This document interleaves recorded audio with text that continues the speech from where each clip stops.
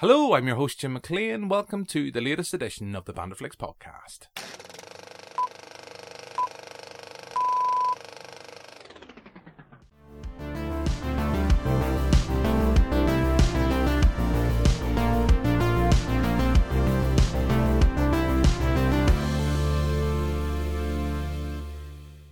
So I'm joined now by Dr. Carolyn North from the University of Ulster. We're here at the Nerve Centre. Carolyn, can you just tell me a wee bit about what you've been doing here today for International Women's Day?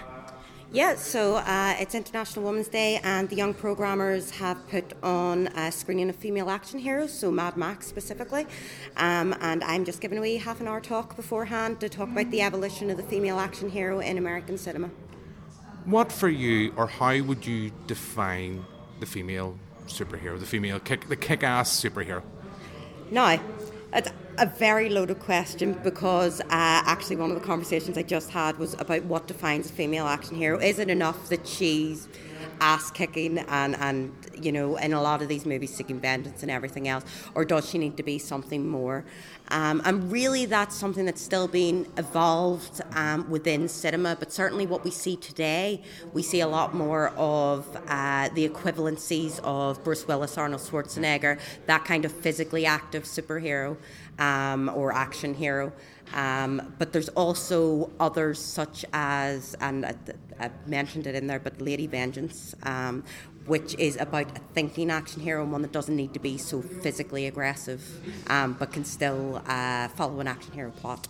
One of the actresses you mentioned early on was Pam Grier. Now, I would be mostly familiar with Pam Grier. I know that she's big within the blaxploitation, but from like Jackie Brown and stuff like that, which a film, it's my favourite Quentin Tarantino film, I absolutely adore her in that film. You've mentioned her, but if I could push you just to kind of go back and repeat what you said during your talk about her role within that and kind of how she kind of defined that kind of kick-ass hero.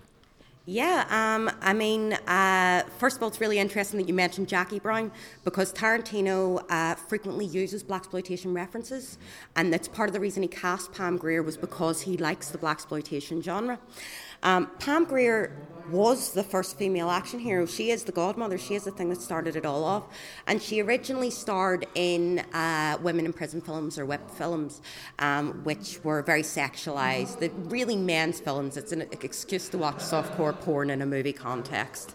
But when she moved into Coffee and Foxy Brown, directed by Jack Hill, she changed the genre. All of a sudden she was an action hero and she was a female action hero, and what's a shame is that very few people do remember her from those movies because not only has she been erased as a female action hero, but the black woman who started the genre, it was black women who started the genre, and they have been erased from the evolution of the female action hero. There are very few female action heroes now of colour, except for Black Panther being a move in the right direction. Yeah, I totally agree. Like one character, when you mentioned Pam Grier, and I never really thought of in that role, and you may disagree with me completely here, Tourist Satana in Faster Pussycat Kill Kill, like the Russ Meyer stuff. I don't know whether you'd consider it. I mean, you're looking at me pseudo-angrily, so whether you'd maybe disagree with me completely, but in that same kind of way of someone who's a kind of almost sexualized hero, feminine hero, I don't know whether you would agree with me or not. Yeah, and I think that's part of the problem with a lot of female action heroes, and what we're starting to move away from is sexualization. So I talked about what I call the Jolie years, which is the noughties, but Jolie operated because she was sexual. That was kind of the point. Charlie's Angels, anything around the noughties was kind of, you know, that sort of sexual being. And really part of the problem is that women became the object of a male gaze. So Hollywood studios decided that, yes, they could draw in people to female-led action movies, but only if they made those action heroes incredibly sexual. And, I mean, you see it in the 70s, you see it in the 90s. We're starting to move away from it again, and hopefully we stay away from it, because I would rather that the woman was the subject of the film than the object. I would agree with you to an extent, although I have just seen Red Sparrow, which kind of is one of those strange films. I think that's a whole other kind of minefield that we could go down with. But one thing, and again, whether or not, this is just kind of my own kind of opinion, I've touched on this before with our podcast, like, one thing we've seen with the rise of female superheroes and female leading actresses, in a way that sometimes there's in a sense when they are this kind of kick-ass role, they have to sacrifice their femininity. Now, you mentioned two actresses and you mentioned two roles. Like you've got Alien and you mentioned the Terminator franchise. Those are two very strong female roles, and even to an extent Furiosa, which is being played tonight. Whether you would agree with me or not, but they are not what you would call... There's in a sense, in one way, you could see that they're almost sacrificing femininity to become the people that they become. Maybe that is me looking at, again, you've mentioned that term, male gaze. I don't know, would that be me reading that correctly, or would you disagree with that? Yeah, no, I think you're 100% correct, and this is why I'm talking about what defines a female action hero needs to be discussed, because if it is physical ability, if it is about aggression, that is a very masculine trait. So you have to sacrifice femininity to be aggressive, because aggressive is traditionally a masculine trait. Now, on the other side of that, and again, sorry, I will return to Lady Vengeance, Park Chan-wook. Lady Vengeance is particularly interesting because it shows femininity as a performance. Juma throughout it is acting. She acts when she's in the prison, she acts when she gets out, she puts on big eyeshadow, and she acts a performance of femininity throughout that movie. And that's why I think it sort of stands alone, because I would call it closer to a feminist action movie than anything we've seen. However, on the other side of that, you are right, is androgyny a bad thing? Is, if we move away from femininity, are we sacrificing the female? Because that's two very different things. And really, should we not be at a point where we're moving away from, masculine and feminine traits, and is one better than the other? It's the action hero has been a typically male and typically masculine role, and for women to break into that might mean sacrificing femininity if it's all about physical aggression. But certainly there can still be elements of femininity. So again, Sarah Connor, we talked about, she's still a nurturer and a protector to John. She still raises him. It's just that she raises him in such a way, so she raises him to prepare him for the future, but the future she's preparing him for is bleak. And that's feminine characteristics. That's motherhood. So it's the combination of the two, and I think that if you can work that into an action movie, well, then it makes a real difference. One film, just again, it popped into my mind when you were talking just there now, and just earlier on when you were doing the presentation, is Neil Marshall's The Descent, which is a film I absolutely adore. And I mean, we screened this film last year, and we always put it. It's a wonderful kind of, when you look at Neil Marshall's back catalogue, he did Dog Soldiers, which had a male group, and then he put almost the same kind of a scenario. He put a group of females in together, and the result is ever so slightly terrifying. In that kind of, I mean, is that something? Would that, in this kind of definition of kick-ass heroes, would that be like the film that you would consider? Going again, they're quite aggressive in the way in which it plays out, but I don't know whether you would include that film within kind of what we've been talking about tonight. Yeah, I mean, again, that is a fantastic movie, by the way. I love The Descent. But it borders on, it's a bit like Alien in that it borders on a horror movie. And when these action movies start to border on horror movies, we need to ask, are these female action heroes, or are these women in horror, or are they falling in the line in between? Because women in horror is a done trope. A woman being chased by a monster is a done thing, but a female action hero is a new thing. So crossing that border or falling in between in that line can be dangerous, because we don't really know if these are action heroes or if these are victims that take back control. I do want to move on to Wonder Woman, because I do think that is a character, particularly with the portrayal that Patty Jenkins served up, is someone who's kick-ass but is ultimately feminine. But before I do, I couldn't resist not to bring up Bond girls, because we've seen that change, and we've seen Bond girls, for good and for bad. We've seen them go from eye candy to, we've seen, we had a Xena Onatopp in 95 to Eva Green's character in Casino Royale. We've seen those roles change and adapt with time. There's still a way to go. We have Monica Bellucci, and the last Bond is very much the quintessential bit of eye candy. But surely, again, that must be something that's still a positive to say. I know the Bond girl trope, there's positive and negatives that goes with it, but there has been some characters along that way that have bucked the trend. Talk to me when Bond's a woman. That's the answer to that. I don't want eye candy. I don't want someone Bond seduces, sleeps with, and just happens to be good at fighting along the way. I want Bond to be a woman. I was very happy when Judi Dench was in charge, but she's gone now. And I think that until we can look at the female action hero as being the lead and centre, and especially spy movies, because Atomic Blonde is the first one to really break that in the 21st century as a female spy in a lead role. And that's sort of the only equivalency we have at the moment for Bond. But yeah, no, when Bond is 007 is a she, you can come back to me.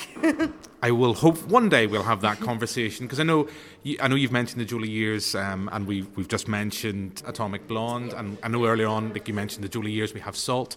That is somewhere that I've just mentioned earlier on as well, Red Sparrow, we're seeing that kind of thing. But I mentioned earlier on Wonder Woman. I adored that film, and it was part of a recent trend where we have seen this rise of females or female-centric features. Like Star Wars has moved, and I can't believe I've got this far without mentioning Carrie Fisher, a woman I adored. I never got to meet, but her death hurt me, and I'm not going to go down that. I just idolized that woman. But, we've seen, with Rey in Star Wars, with Katniss Everdeen in The Hunger Games, that rise of the female-centric features front and centre of big blockbusters. But the reason why I always come back to Wonder Woman, it's that reason I touched on earlier on. She's not a character who has to sacrifice her femininity at any chance. She's a woman, but she's also strong. She's a warrior, and I love that. Absolutely love that film. And there's a scene that for me sums it up. It's to war. Oh, look, a baby. And anytime I say, I know that's just me, and I think when you put it in context, you touched on this, the Weinstein kind of situation last year when we seen that kind of scandal unfold, when we had at the same time Wonder Woman front and centre with her message of love, but being strong as well. I've rambled, so I shall pass the mic to you. Yeah, don't worry, I'll ramble on the answer too. Wonder Woman progresses the genre. Definitely. Patty Jenkins, fantastic director. The costuming in Wonder Woman, and this is very important, I was talking about this earlier, the costuming for Wonder Woman, unlike any previous Wonder Woman film, is actually based on old Roman designs.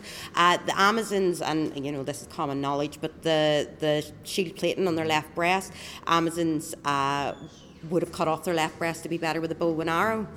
So things like that, where Patty Jenkins is remaining true to the comics and things like that, I find really interesting, without sacrificing, without having to make Wonder Woman into a tiny little costume and everything else. It is feminist in that respect. I would argue that there are problems still within it. So there are things like she has to have a love interest. Everyone comments on how pretty she is. She has to be beautiful, which is a real problem. Now, Wonder Woman is beautiful. She's an Amazon, but the fact that it is commented on by a couple of men throughout the movie, and that these men stop and stare at her, why she can't get on with her day and save the world. But I do think that it's definitely, seeing an action movie led by a female director, I think becomes incredibly important to moving the genre forward. And part of the thing about these superhero movies, and this evolution of the superhero franchise, is that it does give things like Wonder Woman front and centre. But it also, there are times, one of the biggest ones was Black Widow. And I remember they released a toy from Age of Ultron where Black Widow drops out from the ship on a motorbike. Except it wasn't Black Widow dropped out, it was Hawkeye. They put her, it might have been Captain America, they put on the top of it. But the point was they completely erased the woman in that film whenever they released the toy, because they thought, well, people won't do that. And again, with Star Wars, we see a move towards, more women in the franchise, but we also see a huge backlash online, and a huge backlash by what I'll say are MRA, men's rights activists, and dedicated Star Wars movie fans. It's probably the biggest bone of contention, who have said, well, we don't want, look at all these women, this is just PC gone mad. But if you look at Time's Up and Me Too and movements like this, and in the wake of the Weinstein scandal, we do need more women in behind the scenes as much as we need women in front of the screen, because Kill Bill, while a fantastic movie, in the wake of the Weinstein scandal can't be considered feminist the way that it once was. Maybe more women behind the screen would change that. Yeah, I totally agree. Like, I've talked about this. I was over at Glasgow Film Festival. There was a whole talk about this, about the fact that it's great to see on-screen portrayal, not just for women, but of colour and race and LGBT, but it's given those people the opportunities behind the screen as well to get equal representation. And you know, it's very topical with Frances McDormand's speech at the Oscars as well. But I do want to come back. I mean, there's loads. There's loads going through my head. I could sit and talk to you now. Like, I mean, we had the Ghostbusters a few years ago. Yeah. That backlash to it, and I do remember at the time when we reviewed it, I said, look, I'm not a sexist. I just don't like this film, and that's because A, I have a love for the original, and B, it's just not funny enough. But I mean, just while it's maybe veering off what we're talking about here, just while I've got you here, you know, were you surprised by that kind of reaction and how that escalated, that kind of online Twitter trolling, because we had the female-centric Ghostbusters, which brings me on as well to the female Doctor Who, which again is just, it's popped into my head. It's the way my lightning bulbs work. The kind of online backlash to that, when, I'll be honest, I have absolutely no problem with female recast in any way. The Doctor's not a defined gender. Right. Well, actually, I think it's really interesting. I wanted to talk about it tonight during the presentation, but actually I didn't have time. So Ghostbusters is one, but Heat is another. Heat. Heat is a very different movie. I've just realised Al Pacino, not that one. The Heat, which is Melissa McCarthy and Sandra Bullock. And it's a buddy cop movie. It's the equivalent of Hot Fuzz. And it's not necessarily the funniest thing in the world. I don't find Melissa McCarthy is quite funny. I don't find Sandra Bullock particularly hilarious. But these are women moving into genres where they haven't been before. And I think that sometimes it's like all films, you have to put up with a bit of crap. So I didn't like the female-led Ghostbusters movie as much as I like Ghostbusters, which is a childhood favourite. And if they remake E.T. tomorrow, regardless of a male or female cast, you're not going to like it as much as you like E.T. So I think, you take a risk with things like that. But the point is that that's women trying to get into action movies that are comedy action movies, and I don't think there's anything wrong with that. And again, you were talking there about the erasure of women of colour and things like that. I mean, the other thing to recognise with these movies is that it's predominantly white. They are predominantly white movies, and I don't think that we move anywhere further along until we start looking at including more people of colour into these films as well. But there is a huge backlash online even about that. And that online, what I'll call trolling, but it's not always trolling, as far as I see it, if you take a huge amount of offence that Jyn Erso is a main character in Star Wars, don't go to the movie. I guarantee you there are women who are dying to see that, because the same way as Carrie Fisher, who you mentioned earlier, who's late, great, amazing woman, and one of my favourite, sorry, I'm going to ramble a wee bit, but one of my favourite signs from the Women's March in America was a picture of Carrie Fisher just after she died, and it just said, "Good women don't defeat empires." And I thought that's Carrie Fisher in a nutshell. But Carrie Fisher, watching Star Wars, Carrie Fisher was my hero, and being allowed to see people that represent me or represent my interests is good. But if we see more people of colour, women of colour and specifically, then we can start to see more young people get into film. We can start to see more young people think, well, there's more that I can be than what I've been told that I can be. And I think that's important. And as I say, if you're online and you want to troll away, but no one's going to cry if you don't come and watch the film. It'll still make money, I completely agree. I think, you've mentioned Carrie Fisher again. The one thing I love about Carrie Fisher, when I look back at those original films, while she's the princess, on face value she's the princess, but she's never a damsel in distress. Her first line is, "Aren't you?" I think it's her first line whenever she's Luke Skywalker comes to save her is, "Aren't you a little small for a stormtrooper?" I've talked at nauseam about the woman. I absolutely adore her. There was one question I'd written down, and it was just to kind of to pick your brains, because I know we've talked for a bit, and I know you have to get home. But do you think TV has been quicker to react and change than cinema? Because, when we look back at you talking about the 90s earlier on, the 90s and 90s, we had Buffy. We had, whether you would consider it kick-ass or not, we had Scully with the X-Files. We had those roles in the 90s. Do you think TV has reacted quicker than the big screen has? I think so. Joss Whedon is actually a brilliant example, because if we look at Marvel's Agents of S.H.I.E.L.D., which will differentiate from, the Marvel movies, Marvel's Agents of S.H.I.E.L.D. has a much more diverse cast than any Marvel movie. And back, as you said, Buffy is a kick-ass female action hero. I think there's a great Big Bang quote where he says, you do get that usually it's the vampires chasing the cheerleader and this is the other way around. And that's what Joss Whedon does. He plays with these narratives that we know, that we understand, and he makes something different and he makes it diverse. And I do think that, I'm not saying he's a flawless director, I think there are problems there, but certainly he has taken on quite a lot and changed, and I think TV does move forward faster, but I also think that there can be problems with that, again, more so when studios get involved. So for example, and this isn't actually related to action heroes in any way, but Mock the Week is to do with female comedians. When Mock the Week stated that they wanted a woman on their panel, one woman each week on their panel, the BBC made a massive deal out of that because they were doing inclusion and diversity and they were going to put a woman on their panel. And Dara O'Brien actually came out and said, well, why are we making a big deal? Why can't we just do the thing? Why do we have to make a big hoopla about it? And in the same way, Doctor Who, you mentioned there, and I think it's really interesting because Doctor Who had to sort of ease their fans into it by making Missy or the Master a woman first, to go, look, they can be women too, in a kind of... And I actually thought what I would have preferred, not that there's any problem with their casting choice, I actually think she was very good in Broadchurch, but I actually think it would have been quite fun if she had been ginger, and then freaked out because it was ginger for a long, long time before realising that she was actually a woman. I think would have been a nice way to do it, and to just spring it on the audience. I don't think you need to ease people into it. We're in the 21st century, the same way as you didn't need to. I mean, at one point River Song was a woman of colour, and they didn't need to ease people into that because that feels somehow racially insensitive, and it is insensitive to women to have to ease men into the idea that a woman exists in their world, especially considering Doctor Who has a massive female fan base, including myself. One of my favourite things, and we are going to wrap up, one of my favourite things was when they introduced Jodie Whittaker's Doctor Who, what is the first thing, of course, that she does? She crashes the TARDIS, which just was like the rung. She won't be able to drive the TARDIS, she won't be able to do this, and it's like they just embraced that, and I am really excited, I think particularly because I love Jodie Whittaker as an actress. I've met her, she's absolutely lovely. I think without knowing, because we haven't seen it, I think she'll be another David Tennant, and that kind of really bringing the franchise back front and centre. Just to bring things to a close, and I know there's things you've touched on throughout as we've spoken, but for you, as we sit here in 2018, what are your hopes that with the kick-ass leading lady, what are your hopes going forward we're going to see more of, and what do you want to see less of?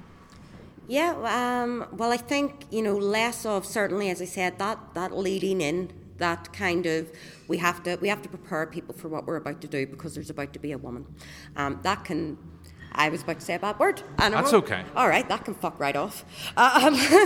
But what I would love to see, and I think it's the way it should be, is more people of colour in the genre. I think there needs to be greater representation and greater diversity.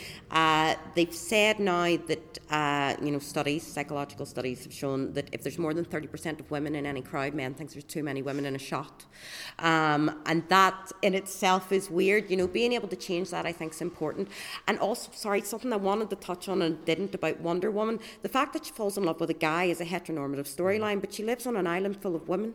And I assume that those women have relationships with other women. I mean, she does touch on it briefly with the book where, well, men aren't necessary, but somehow she still falls in love with a man. There is, I think, a love interest. I think it's Robin Wright's character has a female lover. It's just one thing, and I was going to bring this up, and then it dropped out of my head.